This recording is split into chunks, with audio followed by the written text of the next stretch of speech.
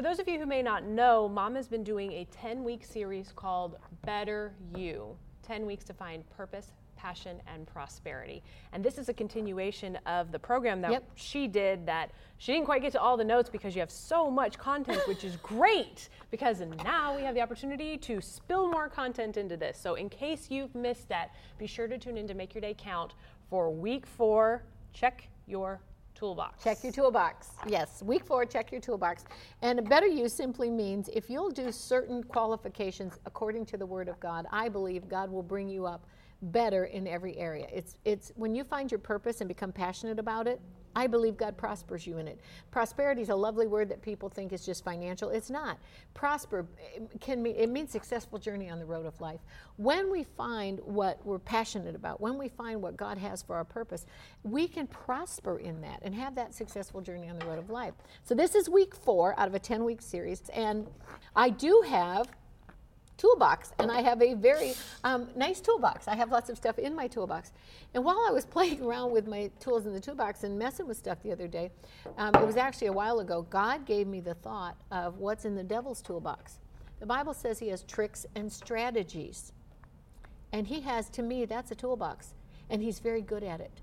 And he has weapons against us. But the Bible says the weapons of our warfare are not in our brain, they're not fleshly, they're not carnal, but they're mighty to the pulling down of strongholds. And that's anything resisting what is God's purpose for your life.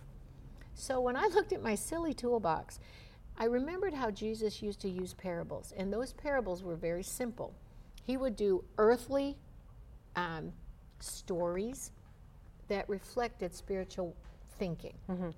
And when I looked at this, I thought, how many times have we been hammered by Satan's tricks and strategies? How many times we get up and you either go to work or you go to the grocery store or you get in a line somewhere and it's like you're drilled and it just keeps going and going and you hear that noise in your head and it just doesn't stop. While Satan has tools in his toolbox and we blatantly pay attention to those, they're so obvious, do we pay attention to God's toolbox? And what are the tricks and the strategies that God has to beat the devil?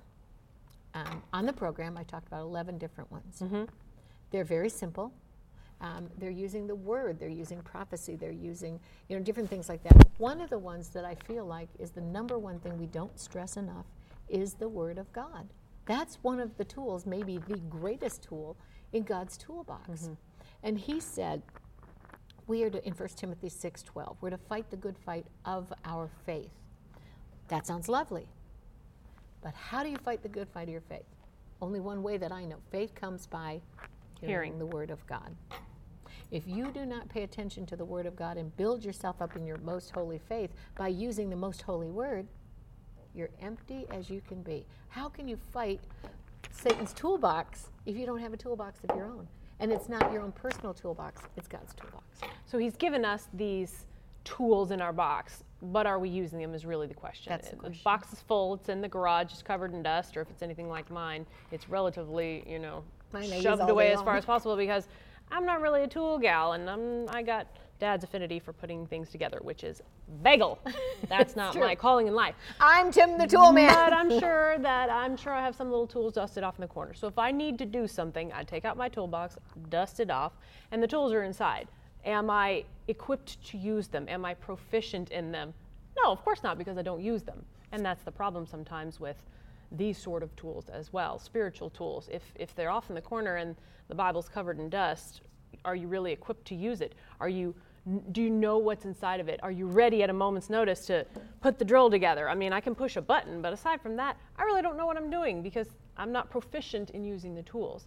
But if we do the same thing with the spiritual tools that God has given us, we won't be very proficient in using them when we need them.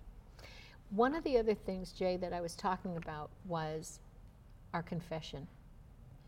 And this is a self-examination, and this is a oh dear, because I'm going to tell people my confession sometimes is skewed. We talk about the problem rather than use the Word of God talking to the problem. And I'm going to point fingers at the one that I think is most guilty. I do. If I see a problem, I'm a fix. Obviously, if I'm Bob the Builder, I'm a fix-it person. I am the fix-it person of the house. Is it broken? Give it to Mom. She can fix anything. My daughter Chloe, when she was little tiny, had a little, I think, kindergarten writing thing, and it said, describe your mom and your dad. She wrote, dads are tall and moms fix things. Okay, so that is the truth. So if I'm a fixer, and it's not my job to fix it, he's laughing at us, I am going to mess it up.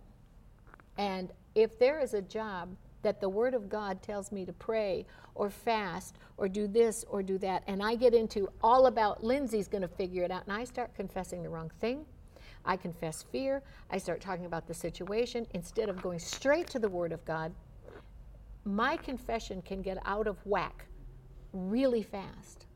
And then if it gets out of whack, and I go into agreement with my out of whack confession, I'm a mess. It's so easy for that to just spiral really fast. One negative confession, just one seed of doubt planted, can spiral into another, and then another, and then another. And before you know it, you've brought on all this negativity on yourself that may not even be the situation that's in front of you, but one little negative confession just spirals into a mountain that now seems insurmountable when it wasn't in the first place, but you brought that upon yourself by confessing the negativity. You know, the word says casting down imaginations. I love to create things. I like to do things that are very festive and creative. But my creativity, as long as it's contained in the Word of God, as long as it's in line in the Word of God, can be a good thing. But it says casting down imaginations and every high thing that exalts itself against the knowledge of God. If I take that creative gene that God has placed within me somewhere and I use it for negative, I can create a rotten scenario so fast. And then what have I done? I have not opened the door to the devil. I've opened the whole elevator door to the devil and said, come on in, let's take a ride up and let's go down, let's go all over the place.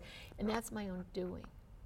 But if I say in the name of Jesus, I cast down that imagination and any high thing that exalts itself against the knowledge of God, and I bring into captivity, that's work. But while Satan is working against me, am I using the tools in my toolbox to work in my behalf as well as in God's behalf? Yeah, and those are things that are in the box. If you dust off the box and you look inside, you have all the tools. Do you know how to use them? Do you know how to confess in faith when life sucks? And sometimes life sucks. And it's no fun. And you don't deserve it. You didn't do the things that someone accused you of, or you didn't deserve the things that landed in your lap. We have all been there. And sometimes there's nothing you can do in the middle of the misery to change it. But what you can do is confess. Confess the positive. Confess the miracle that you need in your life. Confess all of the promises that God has given us in the Word. Another tool in our box. Tool. Open the box. Use the stuff inside the box. And if you don't know how, become familiar with it. Probably if I worked hard enough and fiddled with this drill long enough, eventually I could figure out what it does and what I need it for and how to change out this thingamabob, whatever it is. If I worked hard enough at it. Whatever, like I said, this is not my area. I'm good at other things. And that one's magnetic. Pop it out, put the next line in, it's awesome. This is not my area.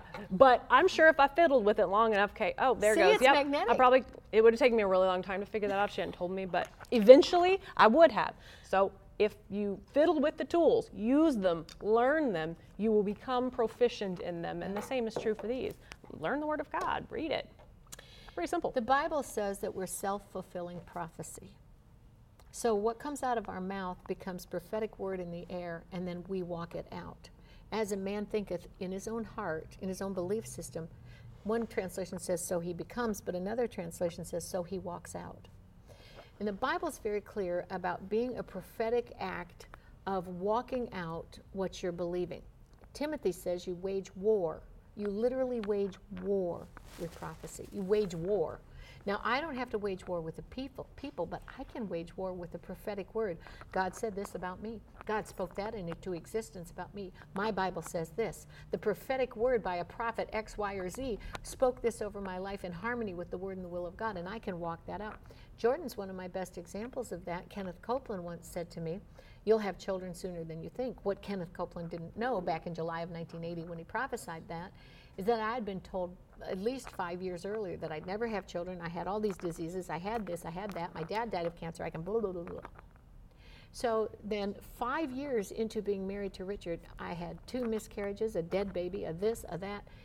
And I could have given up on that prophetic word, but I waged war with the devil, not people. I waged war with the devil with that prophetic word. My Bible says, Kenneth Copeland said, the Word of God says, and I waged war with prophecy. And I believe that the Bible is enough information inside of us to wage war with that prophecy. God says he does nothing in the earth until he first establishes it through his prophets. And then he said, if you believe the prophets, you'll be established. You'll receive that prophet's reward. I've heard people say about prophecy and prophets, oh, that's just a bunch of, and then they say names. Okay? If that's the case, then don't expect, oh, it didn't come to pass in my case. Well, of course it didn't. Hello? Well, I don't believe that, and it'll probably never happen. Surprise, you were a self-fulfilling prophecy, and it probably will never happen. But if I take the Word of God and say, the Word of God says this, and I begin to declare it, I walk out that self-fulfilling prophecy, and we have a Bible right to put that tool in our toolbox. I think all of those tools, even you have others that you mentioned in the video earlier, but the tools you just named and how you use them together, they all went hand in hand. The prophecy is in the Bible, the Word, which was the first tool, and confessing that and becoming a self-fulfilling prophecy is the confessing of it. All the tools work together to do the job that you need done, whatever that job is. It doesn't matter. The tools will work for your benefit if you dust off the toolbox and learn how to use them. And I agree with that. Well, I hope that this has been helpful for you. If you know somebody who has been watching the Better You series on Make Your Day Count, we've got a few more coming on some of the other weeks that she's got ahead. She's got lots of notes that we're going to be excited to be sharing with you. She's a note taker and a note writer, and so we're definitely not going to get to all of it in the content of the show, so we'll have some of these after show chats after the next few weeks. So please stay tuned and subscribe and check out her Better You videos on Make Your Day Count. You can tune into the channel, you can check your local provider, or we have them on our website, oralroberts.com. Thanks for tuning in. We'll see you next time. Thank you for listening to our podcast. It's not too late to start Lindsay's series. Just go to our YouTube channel, Richard Roberts ORM, and click on Playlists for the Make Your Day Count program. And you can also click on the link in the description for a free PDF download of this week's Better You show notes. It's the Better You, 10 weeks to finding purpose, passion, and prosperity. Don't miss it.